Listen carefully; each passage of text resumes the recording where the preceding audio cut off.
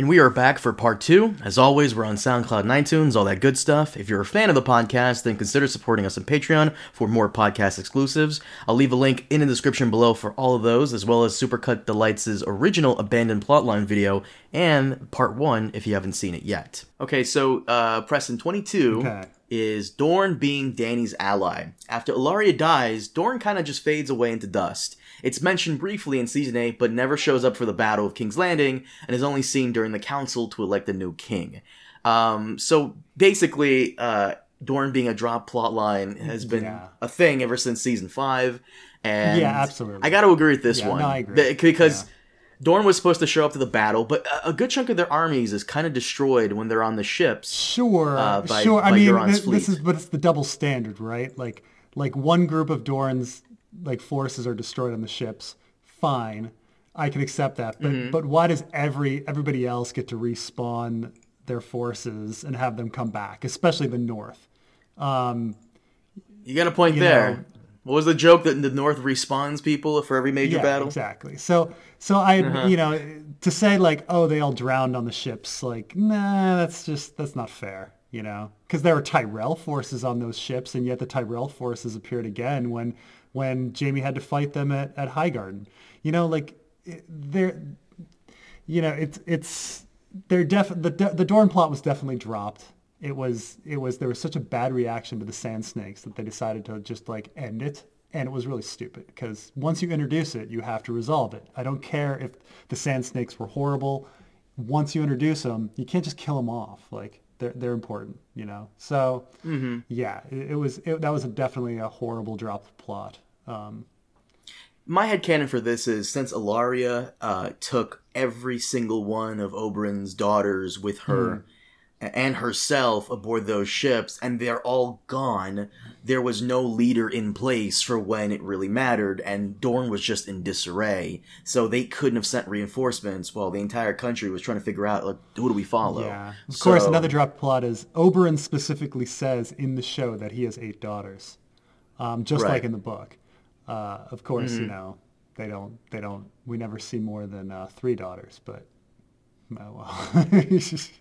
Oh well. The other 5 daughters are somewhere, but okay. 23 is the Dothraki disappear after Dany's death. Basically, he's saying here how the Dothraki kind of get fucked up during the Battle of Winterfell, of course. And at one point in episode 4, Grey Worm says half are gone. Yeah. And then when Dany is killed by Jon, they kind of just fuck off. Now, this is a point you've made several times. Aren't they supposed to avenge their Cal's death? They are. I mean, obviously, that point isn't introduced in the show. Yeah, that point isn't introduced in the show. And I would have said that that would be a really great argument for why Jon can't return to Westeros. That once Grey Worm leaves, Grey Worm leaving is really stupid. And because he's not leaving any assurance that Jon Snow will remain in exile, which was one of his demands. And especially when the North is right there, and his sister is running Winterfell, and his brother is running the rest of the kingdom. Why would they not let Jon back?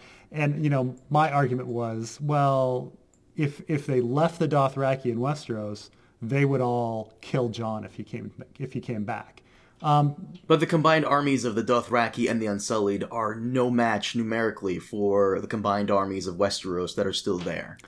Sure, but you could then argue that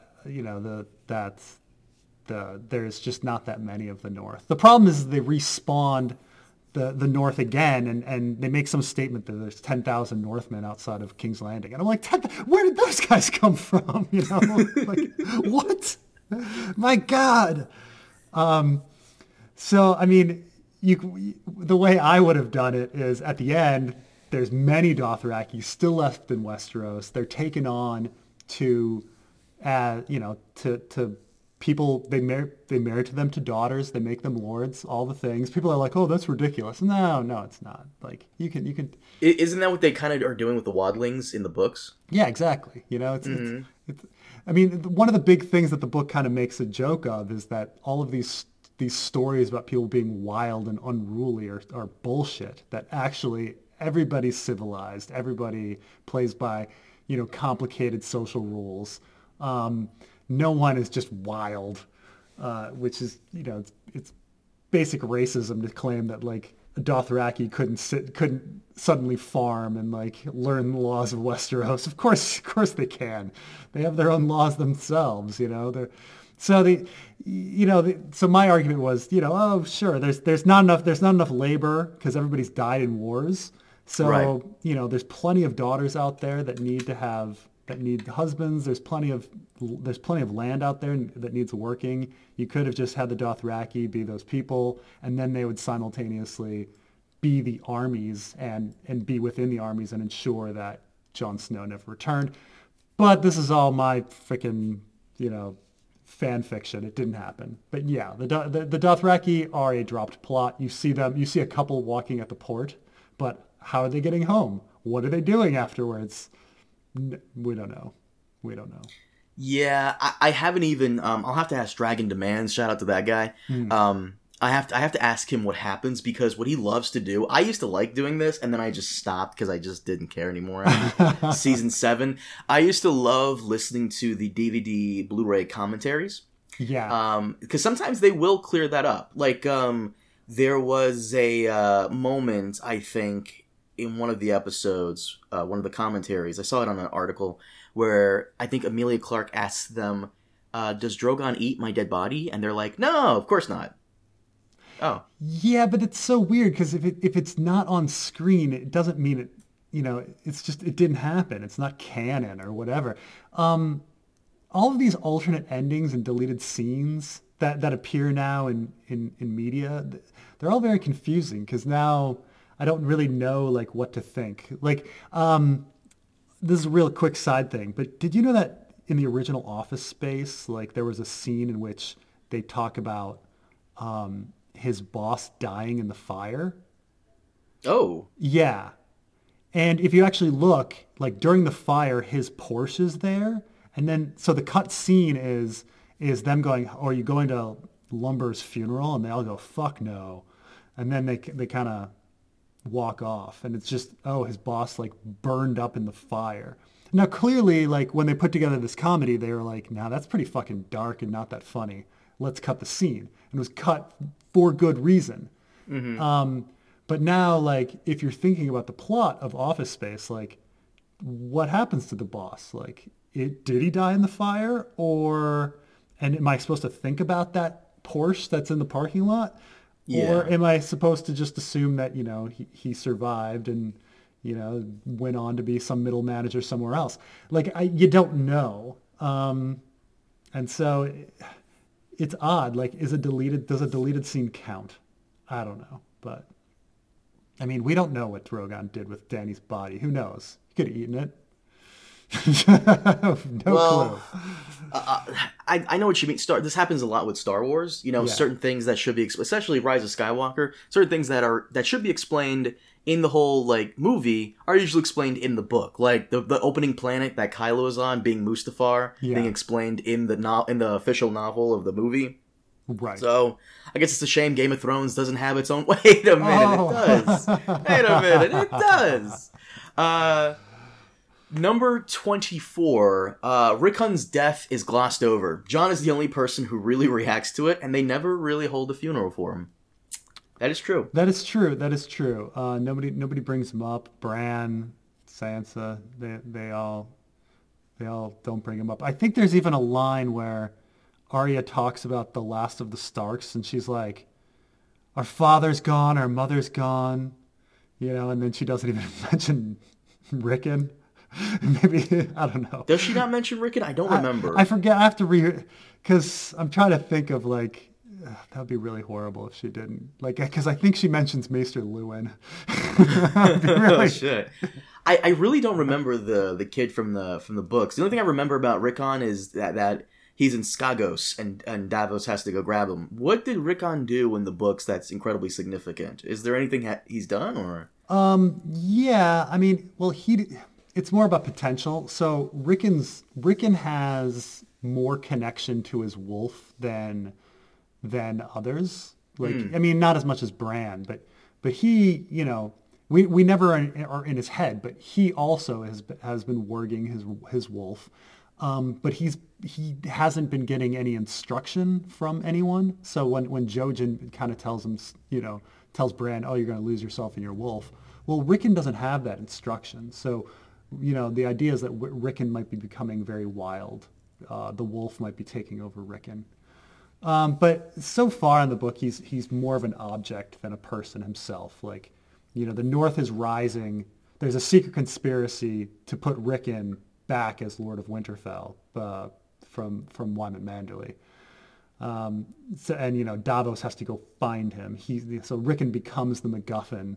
So he doesn't quite have his own agency yet, but there's a lot of potential there. In fact, there's arguments that all of the kind of prophecies and messages that the three-eyed raven, that the three-eyed crow has been sending out, and that Jojen has seen, he actually misinterpreted them, and they're actually all about Rickon.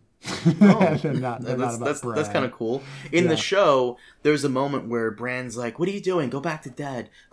Mom and Dad will be back soon." And he says, "No, they won't." So I guess that's because he had a nightmare. So I'm assuming the show was giving us hints that Rickon maybe be having those dreams that Bran gets. Yeah, I mean, he was having them before. Arya and Jon were having them, so maybe around the same time as Jon was having. No, I guess he had those dreams. He had some good dreams. But the point is, he's powerful. He has all the elements that say he's powerful, and no one's been training him. No one like forced him into a coma, or like gave him psychotropic drugs. But I guess he was stuck in the crypts in the dark for a week, just like Bran. So his gift would have awoken, just like Bran's did. Mm-hmm. So he's far along in his development.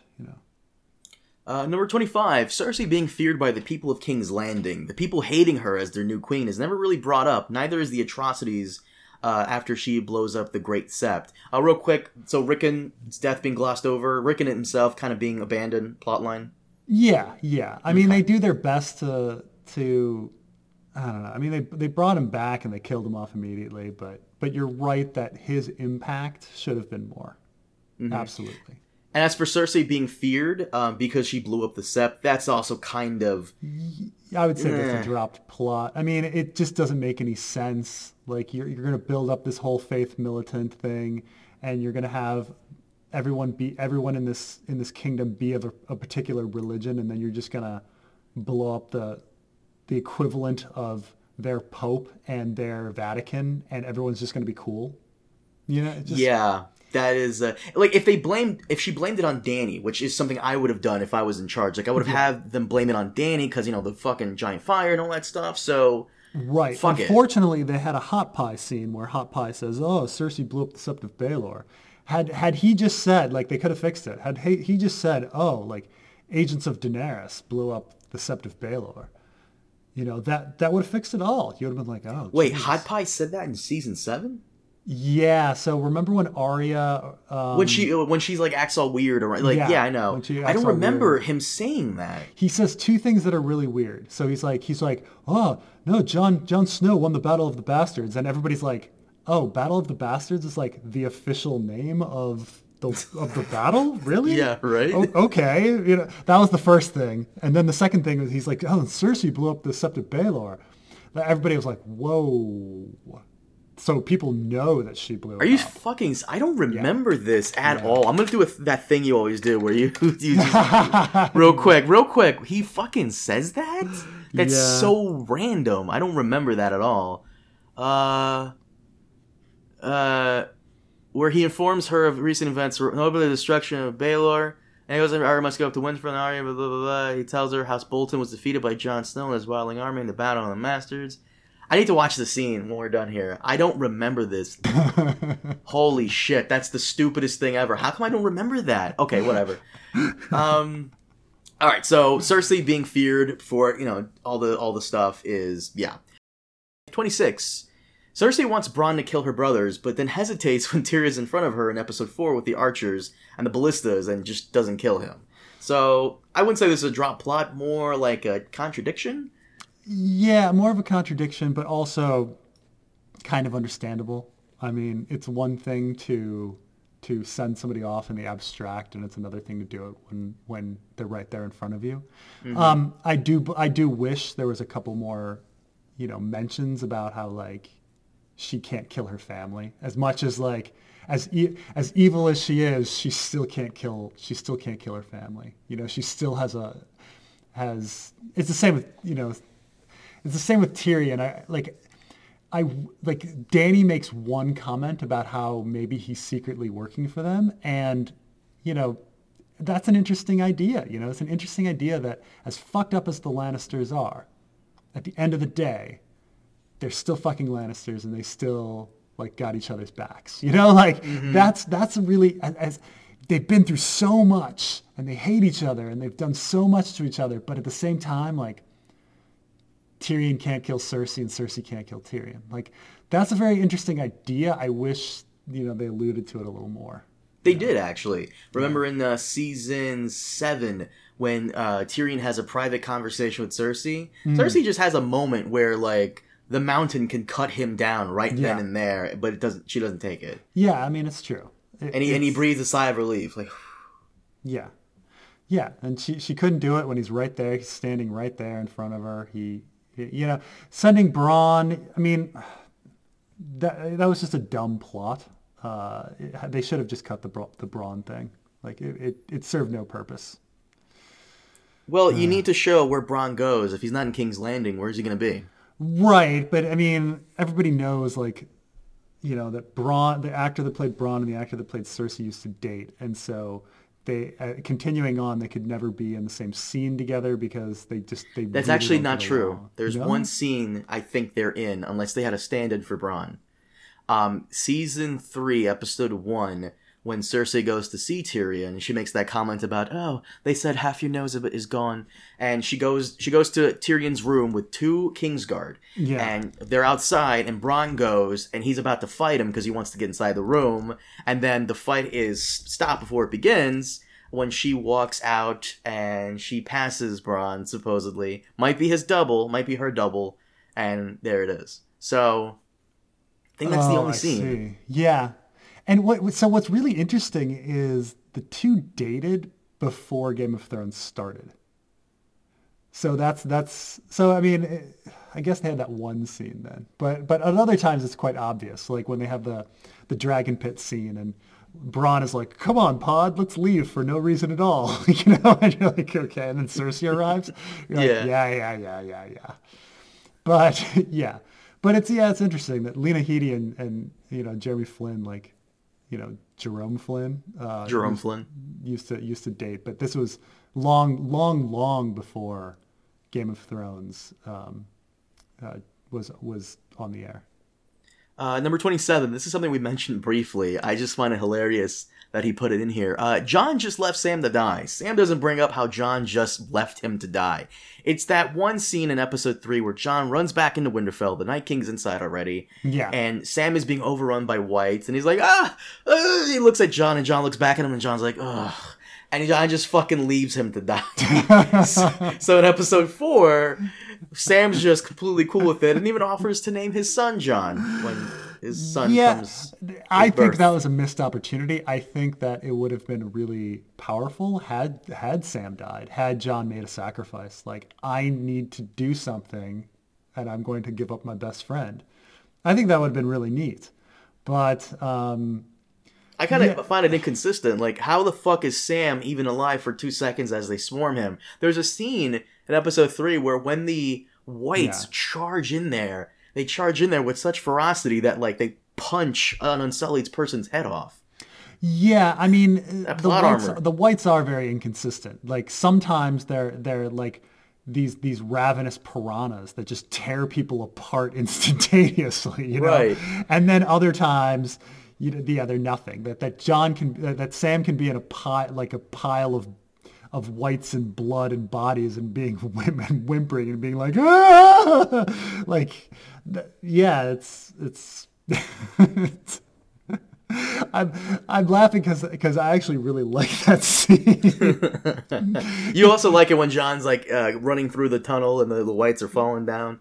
Yeah. I think Very Sam I think Raimi-ish. I thought the over the top, like raining bodies. Like, how do you outdo Hardhome? How do you outdo the Battle of the Bastards? Well, you have bodies falling from the sky and piles of quivering whites and Sam Tarly in a pool of blood, like whimpering.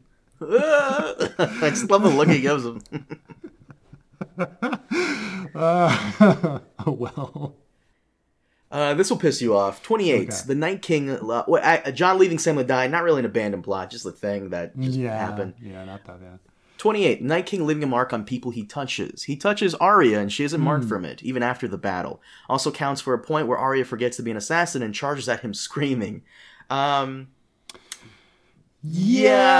I mean, I guess so. Like, I would say that the Night King's abilities and what the mark was and why it allowed him to find Bran and go through all of those circles. I mean, it gets into the broader issue of the nature of the others and the nature of the Three-Eyed Raven and their connection and things like that were not fully flushed out. Why that mark would have worked and why the mark would have been, he would have been able to find him. Yeah. But I agree with him here. It should have left a mark on Arya even after she killed him. Even though the mark can't be used for anything now that he's dead, it should still, kind of like when Frodo got stabbed by the Nazgul in the first Lord of the Rings film. Even the stab wound bothers him going into the ending of the third film. Yeah, and I just wish there was some sort of sacrifice. I mean, had Arya lost her arm or something after that battle, that would have been something, Because when you look at the book and you look at the sacrifices people make, like Tyrion losing his nose, and Jaime losing his hand and things like that, like real sacrifices are being made. People die. And in the show, Jon comes back from the dead and it's fine. Tyrion, like, not only does he not lose his nose, his scar kind of looks badass, Arya never gives up anything, it's just, it's too bad, Well, it is. I would say the touch kind of is a little abandoned, but mostly what's abandoned is Arya forgetting to be an assassin and just charging at him screaming. She had the training for a long time, and yeah, right. Yeah. And they even reference, I think, in the beginning of season 8, where Arya like sneaks up on Jon, and he's like, "I didn't even hear you coming." And it's like, But yeah, I mean, it would have. Imagine if she had pulled a Walking Dead season 1 where they pretend to be, or this is actually in Shaun of the Dead too. Like, imagine if she had covered herself with the face of an other, or face of a White Walker, and that would be a little funny because she's short. Yeah, well, I mean, that'd be a little ridiculous. Not everybody has to be. She changes her height though, right? She was able to be Walder Frey. Sitting down, I mean. 29. What did Podrick do to those girls? I think this is a gag one, because, 30. Excuse me, I'm sorry. I need some water. 30. Dany forgetting her tried and true offensive strategy in Yunkai and then later Meereen. Her strategy back then was to infiltrate cities in a stealthy way and take them down from the inside. Dany did not do this in King's Landing. I would say this is kind of a weird point, because I'll have to defend this point, at the same time go against it, right? Because she doesn't have this information because her advisors don't tell her about it, right? Varys and Tyrion both know of the secret entranceways, as does Davos, apparently, but they never disclose this information to her. But at the same time, Dany also doesn't say out loud that this is what she wants to do, even though she's done it twice already. Yeah, it's true. But it's up to her advisors to come up with the idea in the first place. But I'm back and forth on this one. I agree with it. They could have taken King's Landing from the inside, an inside force.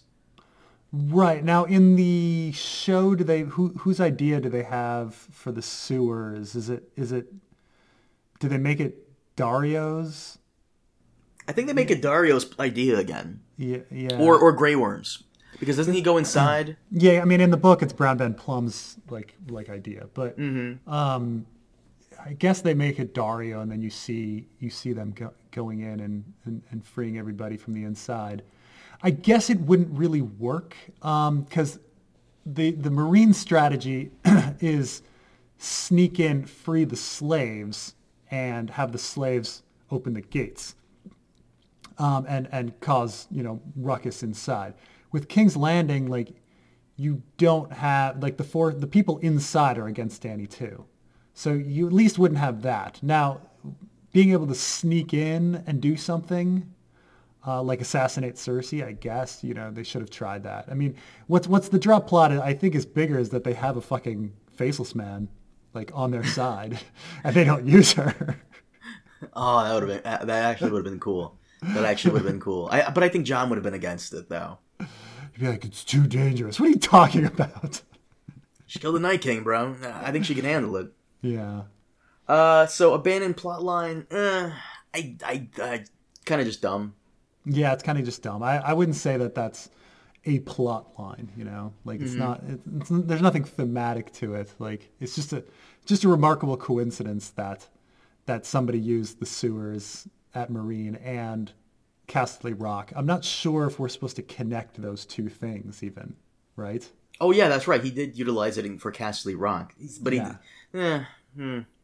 just Tyrion being stupid again, I guess. But I don't even know. I don't think as viewers we're supposed to make that thematic connection. That right, they went through the sewers in Marine, and now they're going through the sewers at Casterly Rock. 31. Ilyn Payne and Arya's kill list. He disappears after season 2. Her kill list is also kind of forgotten, but that is understandable considering everybody just dies anyway.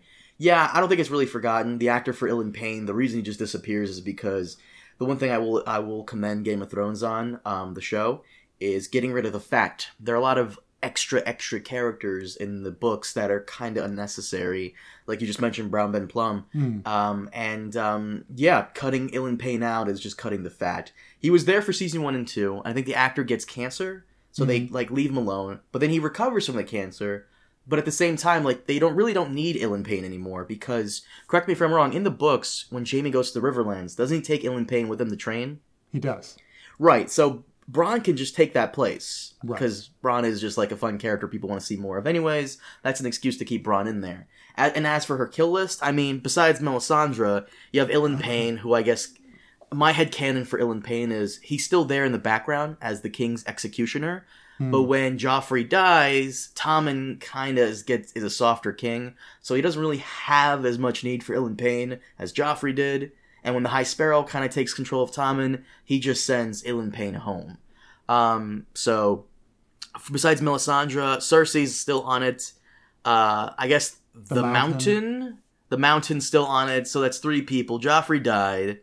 Who else? Walder Frey. I think she had it, but she was just gonna go kill everybody anyways. Yeah, I mean they mention the kill list at Winterfell the night before the big battle, and he just kind of because Beric Dondarrion was on the list. And that's right. Beric was on the list. And so he's like, wasn't he on your list? And she's like, used to be. They could have just added one more line. Like she's just like. If she should have just had one more line saying, "I got rid of that list. It was stupid." That would have been fine. Something that is simple as that, or I got rid of that list. There's more important things in the world, or so, just anything. It would have been fine, but they didn't. So it's a little bit of a dropped plot, I will say. The completion of the list, I think, is a bigger book plot than it is a show plot. A show plot, they just kind of phase it out. They realize that this isn't so important. And in the book, though, it's still the most recent chapter is about Arya still working on the list. So right, 32. Nymeria and her pack. Not much of a point to this scene. The show brings her back and then shelves her again. I kind of agree on that. There really was no point in bringing back Nymeria. I wouldn't say it's a drop. I would say that that's actually the the inverse of a dropped plot. I would say that a resolved plot that didn't need to be resolved. Yeah, there was no point in bringing her back. It just, who cares? So they brought Nymeria back. They resolved it. But no one was asking for that like resolution. I think the original plan to bring back Nymeria was to have Nymeria have her wolf pack go up against the White Dragon. I think that's what I remember reading in an article. But they chose not to do it. Like she comes out of nowhere and then all of a sudden there's this wolf pack. And there's this wolf pack going up against an undead dragon. Yeah. I mean, what they could have had was like Arya awaken with a wolf, like real short scene. Arya awaken with a wolf dream of the wolf like seeing Ilyn Payne, the two attacking each other, and Ilyn Payne and Nymeria killing each other. Just like Robert in the Boar. Yeah. And then she wakes up in horror that Nymeria has died, but she at least completed her list. And maybe after that she decides the list is stupid. They could have done a lot, but... Jesus Christ, okay. 33. Varys being a master spy, doing the opposite of a spy by telling everyone he's committing treason by wanting Jon Snow to be king. Yes, after season 4, Varys kind of is not really a spy master anymore. He's just kind of an advisor to everybody. Well, everything changes about him, right? Like he no longer uses child slaves. He's no longer linked to Illyrio, who is a pro-slavery individual. They all of a sudden make him good when he is anything but, right? Yeah, he was more like an ambiguous character coming in and out, trying to get Dany killed, but, I guess having his reasons still, and, doing Tywin's bidding and Cersei's bidding, and, yeah. Yeah, it's funny, because in the book, everybody looks at Varys's I do things for the realm as being ironic. Like, everyone's like, right. You do things for the realm. Like, no one believes him. No reader believes that Varys is doing it for the realm, or, in his mind, like the most draconian path to doing something for the realm. In the show, that it's earnest, like, no, he really cares about the people, in the books, doesn't he kill Kevan Lannister because Kevan is doing such a good job at running the realm? Yes. And keep in mind, in the book, he is using children with their tongues cut out and orders Illyrio to get more of the children. And Illyrio's the one that's like, it's so hard to get these kids, Like Varys is like, I need more. Varys is an evil douche. And if you, in season 1, keep in mind, he is undermining Ned.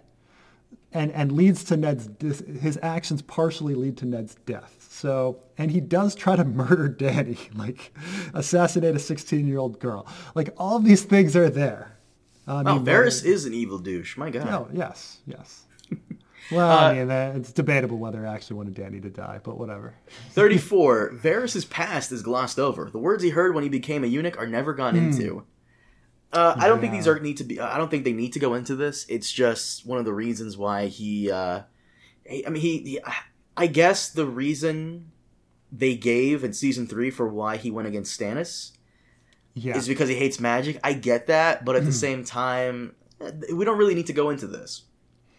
In fact, I kind of think that, so the show is a little different than the book in that Varys finds and orders the magician to be brought to him, and he kills the magician. He tells the story of how he lost his nuts, and then he's got the magician right there, and then he kills him. He gets his revenge. That's not in the book, So, but him losing his nuts to some magician is, but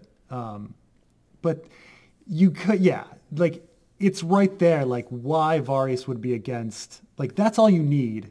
Right then and there about his nuts and the background and him hating Stannis. The plot is fulfilled. The problem is they bring it back. They bring it back with Kinvara. And then you're like, oh, now they've mentioned it twice. This must be important. No, it's not. Would you say that's a nice addition that the show put in there, having Varys like open up like this little coffin and he's in there? I think I think it's fine. No, I mean, but the problem is again, if you're portraying evil Varys, like, but the problem is they all of a sudden made him a good guy. So I don't know. Like, it was a nice addition until they contradicted it by whitewashing him, like they did Tyrion. 35. Kinvara and the other Red Priests. No resolution on the Lord of Light religion. So yeah, Yes. the Lord of Light religion kind of just goes away. Last season, in season 7, Melisandre said she was going to go off and discuss the current situation about the Night King and all that stuff with her people. I expected several priests to come and be like a whole like thing. Only she comes, and that's it. So that is kind of dropped. Yeah, I mean they brought it up in Volantis with the Asian priestess. They had Kinvara come. They had the entire they had Meereen become really pro Red God for no reason really, because in the end you find out that all the discord was being funded by Yunkai and Astapor. So you didn't even need the Red Priests to be part of it, but I don't know. It was very messy plot. They brought all these things up, and then it went nowhere. Like it had nothing in the end. 36. Letters Varys sent out informing all of the Westeros about Jon's true lineage, but none of the lords at the ending meeting ever bring it up. Yeah, but Jon's going to the wall, I think, at that point, right? No, so, they haven't decided on that yet. I don't believe. They never really bring it up though. All the lords. I would argue like him being a true Targaryen. Did anybody at attendance even care about that? Especially after the whole Dany thing. I mean, I guess Dorne and the Greyjoys care, and the Tyrells are gone. Do the Stormlands care? I don't think so. I don't think so. I mean, if anything, they would want Gendry on the throne. But I guess it in a sense, it contradicts Varys' assessment of the kingdom. But Varys' assessment of the kingdom could be wrong. Like, he thinks that, and maybe they could have played into that. Because if you remember, at the very beginning, Viserys thinks that the whole kingdom is going to rise for a Targaryen. Mm-hmm. He's convinced of this. And we're supposed to think Viserys is pathetic. That he's got all of these false hopes. In the book, we're kind of on the fence. Like, we're like, well, there might be some people. There might not, Like, go back, like, when you first read through Viserys' assessment, like, oh, the Greyjoys, the Dornish, the Tyrells, and you're just like, dude, they're not going to, for the Beggar King? Come on.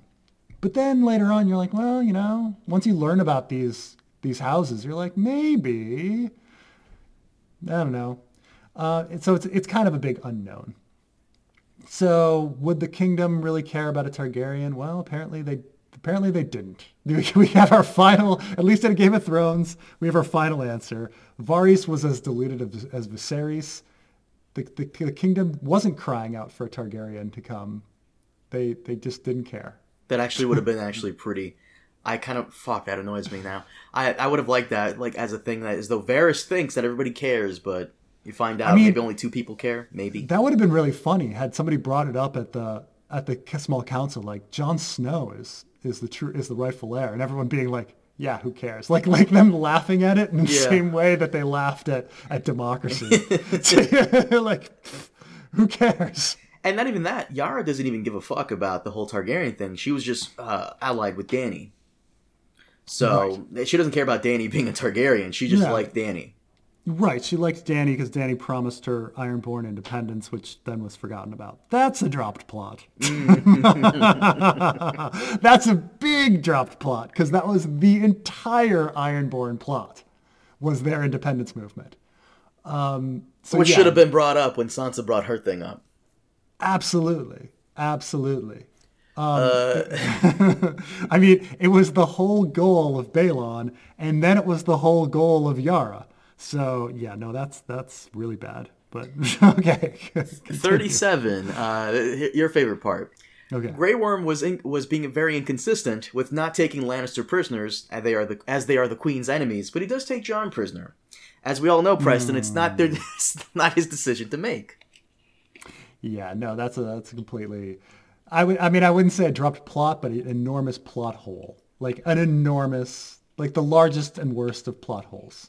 There's no reason that anyone should have taken Jon Snow alive. I mean, the armies. Some people have argued, well, the Allied army does consist of 1/3 of Stark forces, but yeah, the other 2/3 are Dothraki and Unsullied, so they kind of got the numerical advantage there. Oh, absolutely. Yeah. I mean, I would say that Grey Worm is, as I said, the effective dictator of Westeros at this point, and he just cedes all of his power. Yeah. I mean, you could argue that Davos stepped in on Jon's behalf, but then again, why would they listen to him? Yeah. Like, who are you? 38. Cersei being manipulative and actually doing things that was a thing for many seasons, but in season 8 it all gets dropped to her just staring at things. This one I'm a little iffy on because yeah, he does have a point, but at the same time, what is Lena Headey really going to be doing? Like, she's already queen. She doesn't really have to manipulate. Her manipulation came because she really didn't have much power. So yeah, I mean, you know, she's checkmated.